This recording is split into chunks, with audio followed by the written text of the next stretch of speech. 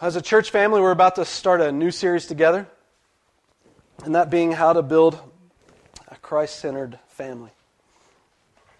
And as a church, family should be highly important to us. After all, God made the first family. It tells us in the book of Genesis, before any other institution existed, before even the church existed, the first thing that God brought on this earth was a man and a woman. It says in Genesis chapter 2 and verse 18, "Then the Lord God said, 'It is not good for man to be alone.'" Guys, you already know that. You've lived there, right? And God says in Genesis 2:18, "It's not good for man to be alone. I will make him a helper suitable for him." In chapter 2 and verse 24, he goes on to say, "For this reason a man shall leave his father and his mother and be joined to his wife, and they shall become one flesh." The Bible went on to say in Genesis chapter 1 and verse 28 that when He created man and woman, the first thing that God tells them is that you are blessed. And immediately follow the word of the statement of the word blessed. He then tells them how they receive that blessing. He tells man and woman to be fruitful and multiply. The idea of blessing came in the multiplication and the fruitfulness of the life in which the husband and wife lived together, but not in just themselves, but incorporating that with a family. It only makes sense that as the way God designed us as people, that something that we would desire in our own lives is family. I mean, God, we've seen as a church family, created us for relationship, and the most intimate of those relationships are expressed in the family setting. That's why in our minds, as we read Scripture, especially in the New Testament today, to get a concept in our mind and an idea of what God is like in our imaginations, God used particular vocabulary that's centered around the family to give us a perspective of how He chooses to operate in our lives and in this world. God is referred to as a father. We're referred to as His children. He refers to the church as His bride, and He being the husband. The family is of the most intimate setting and should be considered highly important for the church. Whether you're young, single, looking to a future family one day, or you're married, or you're retired and kids have left the nest, I believe everything that we cover together in this series is pertinent to the church. For instance, in Scripture it tells the older ladies to teach the younger women how to be godly ladies to their families and for their church and for their children.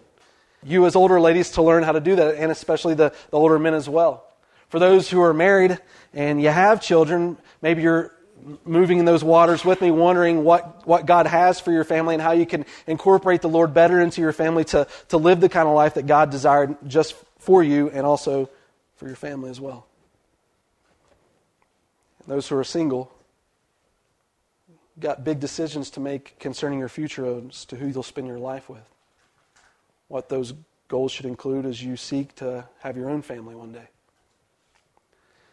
God's Word, as it goes forth into the New Testament, tells us in the book of 1 Timothy, as Paul writes to Timothy, he's telling Timothy how to establish a church. And what Paul says to Timothy, when you seek to establish this church, you need leaders. And the way that you decide who the leaders are going to be in the church is to examine the people within the church and find those who are managing their families well.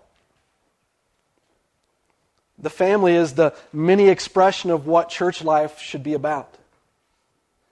And Paul declares this to Timothy, displaying the significance and importance of us as people learning how to manage our family the way that God desires for us. And so the question remains this morning, how can we build a Christ-centered home? Maybe I should back up and even ask, before we begin to answer the question, how can we build a Christ-centered home? We should ask ourselves, in today's world, is it even possible to build a Christ-centered home? Is it possible for us today in this sin-cursed world to have and build a godly family? If that question weren't yes, then of course we wouldn't even be able to ask the second question this morning. How can we build a Christ-centered home? You know, if we're honest with ourselves about our family situations, and we really peer into our home lives behind closed doors, many of us would be honest in saying we probably fall short of what God desires for our lives. When I ask the question, how do we build a Christ-centered home, maybe we should even ask, what does a Christ-centered home look like? For many of us, maybe even most of us, I don't know, perhaps we didn't grow up in that environment. I know for me, Jesus wasn't something that was often talking about, and church wasn't something that was often encouraged, and the continued presence of a male in my life that would dictate and display and model for me what a godly man looked like wasn't always present. When I came to know Jesus, and then I even got married and now have a child, that question continues to churn within my mind. What does a godly family look like? It's so much easier in your lives when you have that presence modeled before you, because you can see the example and see how it plays out into real life. But what if we're left asking that question and really have no example to look at for ourselves? It's easier for us to get to the goal that God has for us and our family when we can see what the end looks like, isn't it? Many of us ask the question, what does a Christian family look like, simply because we've not always had it displayed. Well, let me tell you, when I talk about a Christian family, I'm not talking about the Care Bear kind of lifestyle, where we just float on clouds and everything's happy and we all wear the symbol of our happiness and emotion on our stomachs. What does a Christian family look like? A Christian family is not always peaceful, it's not always quiet, it's not always tranquil, and joyful all the time. No way, that's not going to happen. We're talking about perfection, and we know this side of eternity perfection doesn't happen. A Christian family happens to be a place where sinners live. And a Christian home is not a perfect home. Kids come home with F's on report cards, right? Sometimes, God forbid, that happen to your kids, but it happens. Sometimes they throw tantrums. Sometimes you as adults throw tantrums. I mean, even in a marriage, in your position, in your relationship to a family, we fail, don't we? We fail our spouse, we fail one another, we fail God, we fail church, we fail. A Christian home is where sinners live. A Christian home is not a perfect place, but a Christian home is also a place where we make accomplishments, though oftentimes they're far from ideal. You think about before you were married, if you're married today, or the future of your marriage one day. Did any of us plan to make mistakes as we thought about that? You see idolized on television the romanticism of marriage relationships that are perfect, when your knight in shining armor walks to rescue you, and the princess and the queen and the king leave together into a wonderful relationship forever. It was joyous. And then you get into that relationship, have seen all the Disney movies as a child, and you think about your future husband as ladies, and you get in the marriage relationship and you realize all the extra details and the messiness wasn't really displayed in those televisions. And when I thought about marriage, I thought about all the wonderful things that we were going to do, but I didn't really plan for the mistakes that would come along with that. Well, what do we do with that as people? So what you know this morning as we think about a Christ-centered home, when we ask those questions, what does a Christian home look like? A perfect home and a Christ-centered home are not the same thing. So we're going to set our goal this morning, and briefly, as we talk about building a Christ-centered home as a family, we just want to lay the foundation of what even a Christ-centered home is for our lives as we look towards the future in the series together and what God wants to accomplish in our lives and the lives of our family. But a perfect home and a Christ-centered home aren't the same thing, and what I'm after this morning is not to get rid of every iota of sin that exists within your family. That's impossible. It will not happen, right? But the way that we choose to deal with it as a family together is what makes us different from what a world family is all about and what a Christ-centered family is all about. First this morning, the first thing I want to look at, when we ask the question, what is a Christ-centered home? The first point we want to make this morning is that a Christ-centered home is a place where sinners live.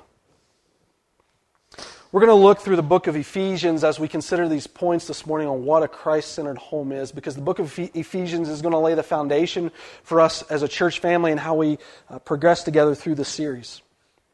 If you've never read or taken the time to study the book of Ephesians, I'm just going to encourage you to do that, especially this week, even go through the first 4 chapters of what the book of Ephesians are all about, because it's going to help us to lay the foundation for a Christ-centered home.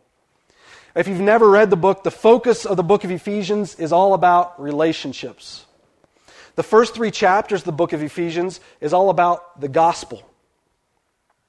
What's wonderful for me to see even in my own study as I look at the book of Ephesians is when we talk about the gospel in the first 3 chapters, and then from chapter 4 on, it relates how the gospel, the death, burial, and resurrection of Christ, how the gospel plugs into our everyday life.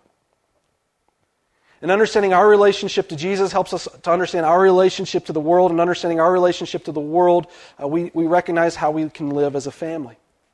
And so when you begin to see chapter 4 of Ephesians on to chapter 5, what you understand is that Paul, in the way that we've come to know Christ, asks us to display that knowledge of Jesus in our living through grace and love and unity with one another. And as he asks us to display that, one of the things he jumps into immediately into chapter 5 and 6 is the relationship between a husband and a wife, a relationship between employer and employee, and a relationship between parents and children. The gospel is important for us to understand as a basis in the way that we operate as a family. After all, when we're talking about a Christ-centered family, we can't operate as a Christ-centered family without having first Christ in our lives. A Christ-centered home is a place where sinners live. It's important for us to recognize what sin does in our lives and the relationships of those around us. God desires within our families unity. When Jesus is at work, wherever He's at work, there's always unity. God works in unity. What we recognize in sin as it's played out into our lives is what sin brings is disunity. Discord among the family. If we think about the gospel for a minute and its expressed relationship to us and the Lord, as God has referred to us as a father and us as children. In the context of a family, it says this about sin. In Ephesians 2 and 1, it says, "And you were dead in your trespasses and sin." It's literally Paul's laying out the gospel foundation of why we need Jesus, and he's saying, here's your relationship to God. It is functionally dead in sin. He goes on to say in verse 12, remember that you were at the same time separated from Christ. He's saying, as he's progressed through this passage of Scripture between verse 1 and verse 12, he's saying, now that you know Jesus, that's a wonderful thing that God's grace has come into your life. You need to show that grace to other people. But remember, at one time, your relationship to God was separated because sin.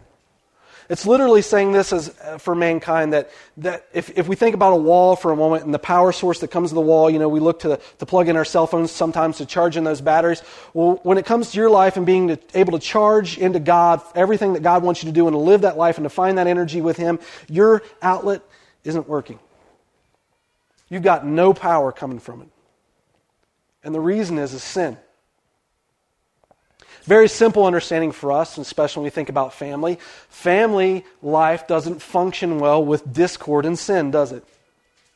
In fact, he goes on to say in Isaiah 59 verse 2, "But your iniquities have made a separation between you and your God." Meaning this iniquity is referring to sin. There's a barrier between you and your God, and your sins have hidden His face from you so that He does not hear you. Bible goes on to give ample illustrations for us about the presence of sin in man's life. It's important for us to understand that when we're born in this world, we are born sinners. In Psalm 51 and verse 5, David says, "I was conceived in sin, I was born in sin." From birth, David refers to himself as a sinner. In Romans 3:10, it tells us, "For all of us are unrighteous." In 3:23, it says, "For all of us have sinned." If you read it, Romans 1:18, it says, "For the wrath of God is against all ungodliness," and it's just referred to all of us as being unrighteous people. And when sin is present, disunity is there. It's also important to recognize the difference between sin and sickness. In the world today, we've grown conscious of being able to call things more sickness than what they really are, which is sin. You ever met a person that just says, that's just the way I am? Especially in a family relationship or any relationship in context, they've done something that's rude or offensive to you, and they just say, well, that's just the way I am. God made me with this natural inclination to react this way, and so you just accept me for as I am and the way that I live, and that's just how it's going to be. I've got this particular weakness. You think about even the way that drugs and alcohol affect families to some degree. They ravage a family life. Someone may have an inclination towards a particular sin, such as drugs or alcohol. That may be their area of weakness. All of us have one. But yet God calls us accountable to all of them. And whether it's a weakness in our personal lives or not, it's what God calls sin. And the problem with referring to things as sickness rather than sin is that sickness doesn't have a solution. Sickness is something that sometimes we kind of medicate to get over, and we do our best to work through it a little bit. But when we refer it to a sin, Jesus offers a solution to that. Now, I recognize at some points in our lives there are sicknesses that we need medication to heal ourselves with. For instance, if I were diabetic, I would take medication. If I had some sort of chemical imbalance, medication helps to set those things right. But we're still accountable for our actions, even in what we might refer to sickness. And so we've got to acknowledge it in our wrong behavior as sin, because if we can't acknowledge it as sin, we don't see the need and the necessity to change it, not just for my sake, but for the sake of our families.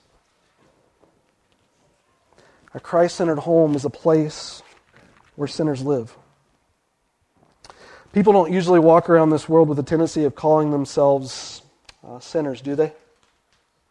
But a Christian home is a place where we can admit sin. Usually someone who doesn't think of themselves as a sinner would oftentimes remark with the phrase, well, that's not me, right? When I do all the good things, that's me, so when I do the bad things, just ignore that. That just wasn't me. But what Jesus wants us to recognize even in our relationship to Him, and He plays this out into our families as we look later into Ephesians, is that we've got to just be honest with ourselves and say that yes, indeed, we oftentimes respond as sinners. But sin has a solution.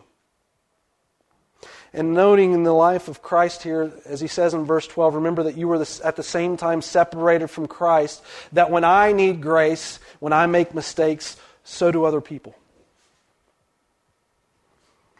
A Christian home is a place where sinners live. But not only is it a place where sinners live, it also becomes a place where we can admit our sin. You know, one of the freeing things that happens when we just recognize in our family relationships that we're just going to make mistakes, that we are sinners, all of us within that household are sinners. We have the opportunity to more freely admit it to one another. And admitting sin, what it does is give us the opportunity to then begin to deal with it. And take a page from Alcoholics Anonymous for a second. The first step to the healing, even Alcoholics Anonymous, is just to admit that you have a problem, right? If you don't admit that you have a problem, then you can't work towards a solution. When you recognize in your family that there is sin that's going to be in your family, and you have an opportunity to admit that sin, you give the opportunity then for healing to begin to work as it surfaces to the top. In 1 John chapter 1 and verse 9, it says, if we confess our sins, He is faithful and righteous to forgive us our sins and to cleanse us from all unrighteousness. If we say that we have not sinned, we make Him a liar, and His word is not in us. The context of 1 John chapter 1 and verse 9 is relationships. See, the idea of finding forgiveness in sin isn't for the purpose of finding forgiveness in sin. The reasoning for admitting that we are sinners isn't for the purpose of admitting that we make mistakes. The purpose of admitting our sin in our own lives before our family and loved ones is for the reconciliation of relationships. Behind all of it in the context, when we ask God for forgiveness, the thing that we're seeking after is a right relationship to the one that we've offended.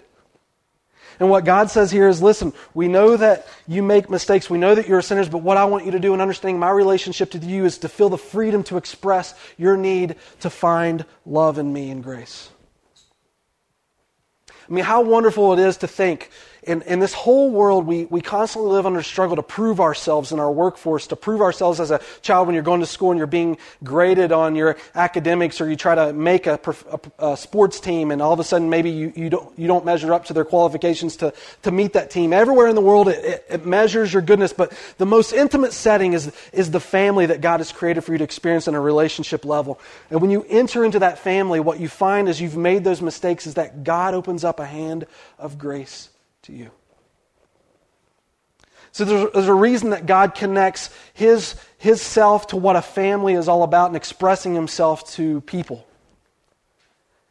See, much like a family should have grace within it as we come broken inside of its walls and we find healing in that family setting, God is the same way. It tells us in 1 John chapter 1 and verse 9 that if we come to Him, if we confess our sins, if we need in that most intimate setting of a family environment to find healing, He tells us in this verse that if we confess our sins, He's faithful and just to forgive it. See, once we acknowledge that we're sinners and we begin to admit that for healing to come forth, the question is in our relationship with God or with other people, how are they going to receive us? What are they going to say to us? What are they going to think about us? We begin to worry about those things, but in the life of a family, in the home environment, it becomes necessary to be a place of intimate healing. Kids, when you mess up and you begin to admit it, now there's consequences for actions. And sometimes even admitting it, we go through those steps. But how does mom and dad receive us? Spouse. Think about your significant other for just a moment. They made mistakes. They make mistakes and they fail. How often do you give them that liberty and room to find that grace in the relationship? So it's important to know that when you walk into a home, regardless of the sin that you've conducted, and though there may be consequences that follow, that when you come before your family, that what you experience is the same experience that you find with God. It's a place that you can freely admit it because you received grace. I didn't put this on the bulletin or the outline. I probably should. But Ephesians 2, 8, and 9, the expression, we looked at verse 1 in chapter 2 and we looked at verse 12 in chapter 2. But if you were to read verse 8 and 9, you see the joy of that grace that comes in that relationship. It says, by grace you have been saved through faith. And that not of yourselves, it's a gift. The family becomes the outward display of that. When you have nothing to give towards a family that you've just fallen short in, your family that you've just disappointed. What the Bible tells us we got from Jesus is grace. By grace we were saved. In that moment that we need rescued, we found a place to find that rescuing. A Christ-centered home is a place that we know we sin, but it's a place that we admit sin. Could you imagine for just a moment if your home was conducted in that way? If we understand there's responsibility for actions in our lives, but it became a home of grace, how relaxing it is to come back to an environment like that. I mean, I guess the question really is do you look at your home life as a place that you try to avoid and run away from, or do you look at it as a place where when everything's done in the world and you've finished your job for the day, you just want to go home and relax, and in the most intimate settings, allow yourself to just be open to your family? I mean, after all, God created you for relationships. The family is the most intimate setting for which relationships establish, and it should be the place that you can express yourself to your family and allow them to see you for who you are and love you despite who you are. If we could create that type of environment within our family, the one that just is peaceful and loving and humbly loves one another closer to the Lord, what a glorious place that would be. You think about the tool that could become. You know, one of the things that the church has done horribly throughout the last decades is being able to take young men and women who maybe come from a home life that don't know the Lord and invite them into a godly family and then begin to display for them what a godly family looks like. I mean, you know, people in this world are hurting, and the family is the mini expression of the church, and the family life should be a place where hurting people can find healing. Now, I'll just warn you as a church family, I'm not telling you to take everyone in that's hurting in this world, because you need space as a family to protect as well. But, you know, as you go through life, you can find tremendous pain in the hearts of people. I think of some young ladies I've run across recently who cut themselves as an expression, outward expression of the pain that they're experiencing on the inside. I think of people who are close to the point of losing their lives, young ladies who may have experienced rape or even drug addiction. How good it would be to find an environment of grace and love in a family to minister to people in that way. I mean, to get to that point where you could express that and be able to love on people like that as a family, we've got to understand our role and function of what a family is all about. It's a place where sinners live. It's a place where we can admit sin. And third, I would say a Christ-centered home is a place where we know what to do about sin. It says in Ephesians chapter 2 and verse 4, "But God, being rich in mercy because of the great love with which He loved us, even when we were dead in our trespasses, He made us alive together with Christ. By grace you've been saved." Anybody ever felt dead inside? Jesus says in our relationship, it's not a matter of just feeling, it is dead. Because of sin, it's dead. That's the whole case that Christ is building for why we need Jesus to experience that life. And it says in this verse, when you're dead inside, you've been made alive together with Christ.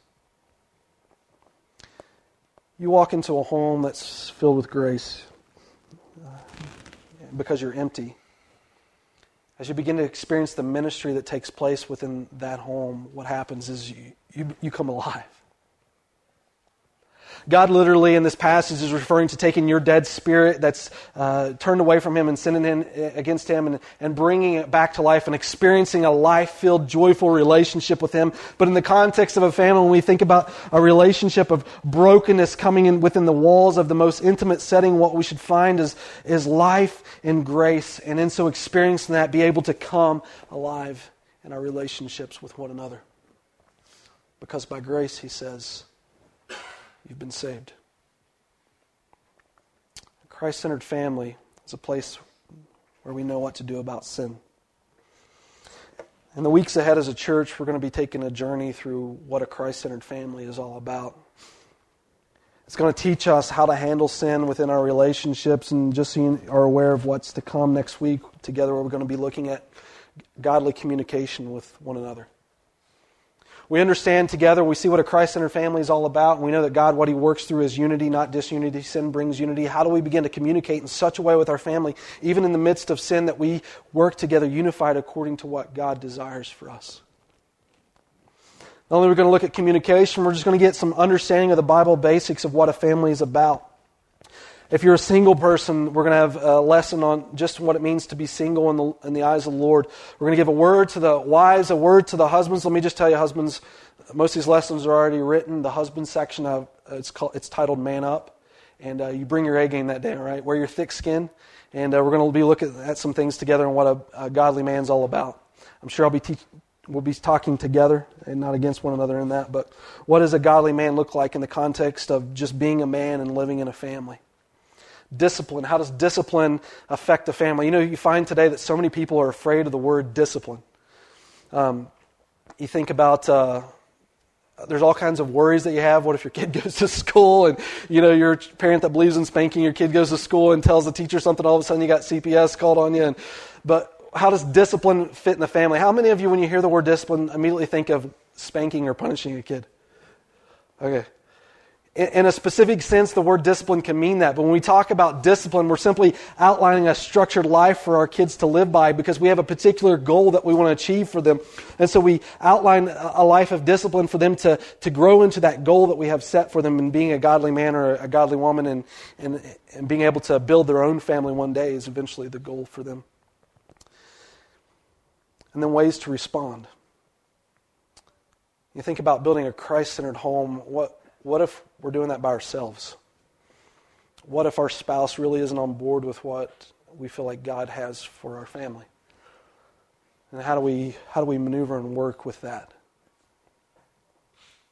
All of those are coming in the weeks ahead, but we understand that what we know as we come to know that we are sinners, we admit sin, that point number 3 is God, a Christ-centered home, knows what to do about the sin, and together we're going to learn that with one another. Point number 4, as we look at the final points together, a Christ-centered home is also a place where we progress out of sin. See, Jesus has a goal for us in our lives and walking with Him.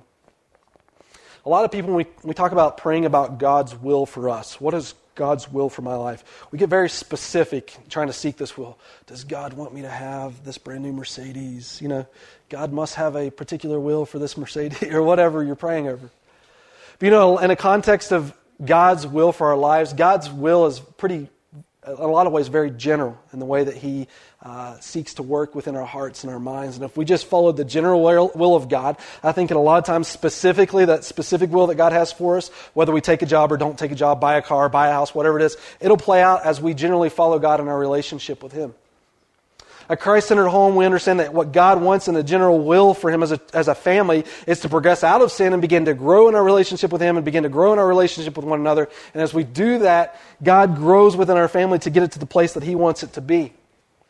And He says in Ephesians 3, in verse 20, "Now to Him who is able to do far more than we ask or think according to the power at work within us." And I'll just stop right there and say this about verse 20. At the end of chapter 3, what Paul begins to do is to build a case for the power of Christ working in a willing heart. And the simple solution is, if you want a Christ-centered home, follow Jesus. Let me tell you what this isn't. This isn't an oversell of what God can do in the life of your family. If you simply follow what Christ has for you and your family, it's not an oversell on what God can do. Paul says even in verse 20, far more than you can ask or think according to the power that works within you. As you sit here today and you think, okay, my family life's good, my family life's bad, or some of us even saying, my family life is just a wreck right now. Whatever your goal is for your family and whatever you think God's doing in your family, whatever you've imagined for it, this verse says here in verse 20 that whatever that goal is, God can take that dream and make it so much bigger than anything that you're holding on to. It's not an oversell. Paul's even experienced this in his own personal life and the power of Christ working through him. And he's telling the church, listen, Jesus can work miracles. In chapter 4 and verse 1, he says, I urge you to walk in a manner worthy of the calling to which you've been called. He's simply saying this, if you know Christ and you found that grace and love in the most intimate setting with Him, if you've been made alive by Jesus, God's got a plan. And He wants you to walk according to that plan for which you've been called. And he says this, you talk about the general will of God, carry this attitude. If we just lived with this attitude in life, it's a great way for us to live. And can I encourage you as a church, when we think about building a godly family, come up with a theme verse for your family. You talk about getting together as a family, living according to God's goal. How does God want your family to operate? Ephesians 4 has got a lot of great verses. This is one of them. As a family, this is our verse on what we want to do. In verse 2, it says, with humility and gentleness, with patience, bearing with one another in love. Bearing literally is carrying the weight of one another's burdens in love for each other. Because when we come in that intimate setting, some days I'm carrying the pressure, other days my wife's carrying the pressure, but we just help each other just to take that load off, and with patience and gentleness and humility, we are loving one another. And look what he says in verse 3, because this is very important. Because sin brings disunity, discord within the family. But when God is at work, here's how we know. There's unity. He says in verse 3, eager to maintain the unity of the Spirit of the bond of peace. When you look in Genesis chapter 3, right after the sin curse came into the world, and you begin to see in verse 15 as God delivers the curse on Adam and Eve and on the serpent, when he starts referring to the wife having pain in childbirth, he also refers to the relationship with her husband as well. And he expresses to the wife that now, previous to sin entering this world, you had a perfect relationship, but now that relationship has experienced sin, there's going to be trouble. If you're married, you don't need me to tell you this, you will have trouble, right? Kids, singles, one day thinking about marriage, you're going to have trouble. The Cinderella life is not real. But what Paul says is this is our pursuit. In knowing we can't always plan and come up with every sort of problem that we're going to face and know every solution, but this is what we always need to do, is maintain the unity together. Because when we're unified, God can work. As we grow with the Lord together, We know that Jesus has a goal for our family. And our goal is to encourage, even in the context of a family, all of us towards a closer spiritual relationship with Him. No Christian who seeks after God and pursuing God's goal for the life will remain the same today as they did yesterday. Just slowly begin to make steps closer to Him and incorporate that with your family. Godly teaching, learning how to forgive each other in a godly way, learning how to pray together, how to follow after the Lord, how to serve in the church. It's all fruit of righteousness that can be displayed in a family as they begin to progress and grow closer to Him. Here's what we know this morning, is that it's hard. And we talk about family and I give all these pretty pictures, but when we live it in our context of our own lives, it becomes difficult. What God has for us is a life of grace and unity within our family. And so when we ask the question this morning, what is a Christ-centered home? Here's simply the answer of the outline that we looked at together. It says a Christian home is a place where sinful people face the problems of a sinful world. But yet they face them together with God and His resources, which are all Christ-centered. Sinners may live in a Christian home, but so does the sinless Savior. Colossians 2 reminds us that all the blessings, all the grace, everything that we need in this life comes through Christ alone. So here's my heart this morning, and this is the big picture we want to get across as we go through this journey together on building a Christ-centered family. It's what our church is all about. Number one, we believe God puts us here for relationships, and there is no relationship more important than the one that exists between God and your family. Number two, the church is only as strong as the families that make it up.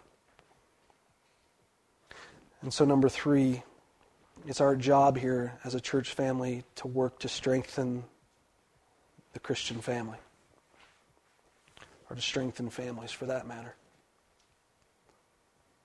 To teach parents of children what it means to follow after the Lord, to reflect towards the people who have been married for a long time, their significance in learning biblical wisdom and how to have a godly life in order to teach the younger married couples and how to live that godly life, or our young people or our single people who are looking to marriage one day. What does it mean to encourage and strengthen the family?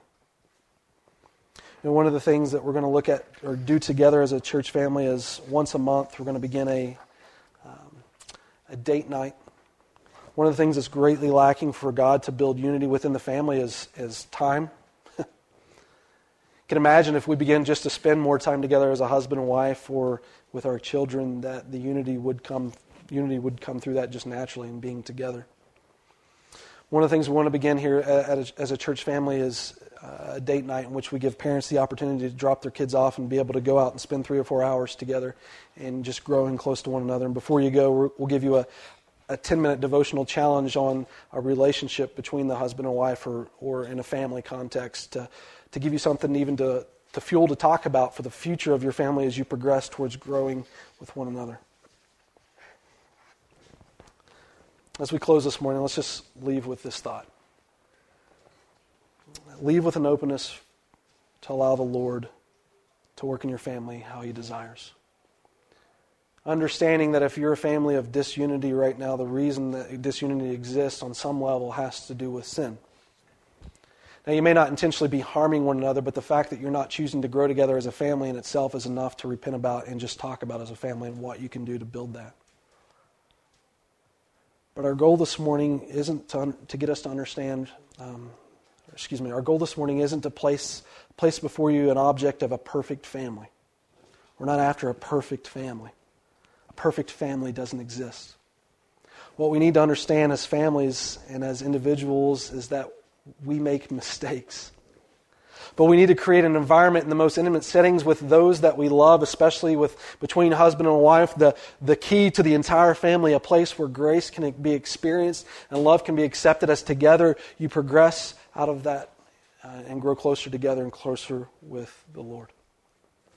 Let's close in a word of prayer.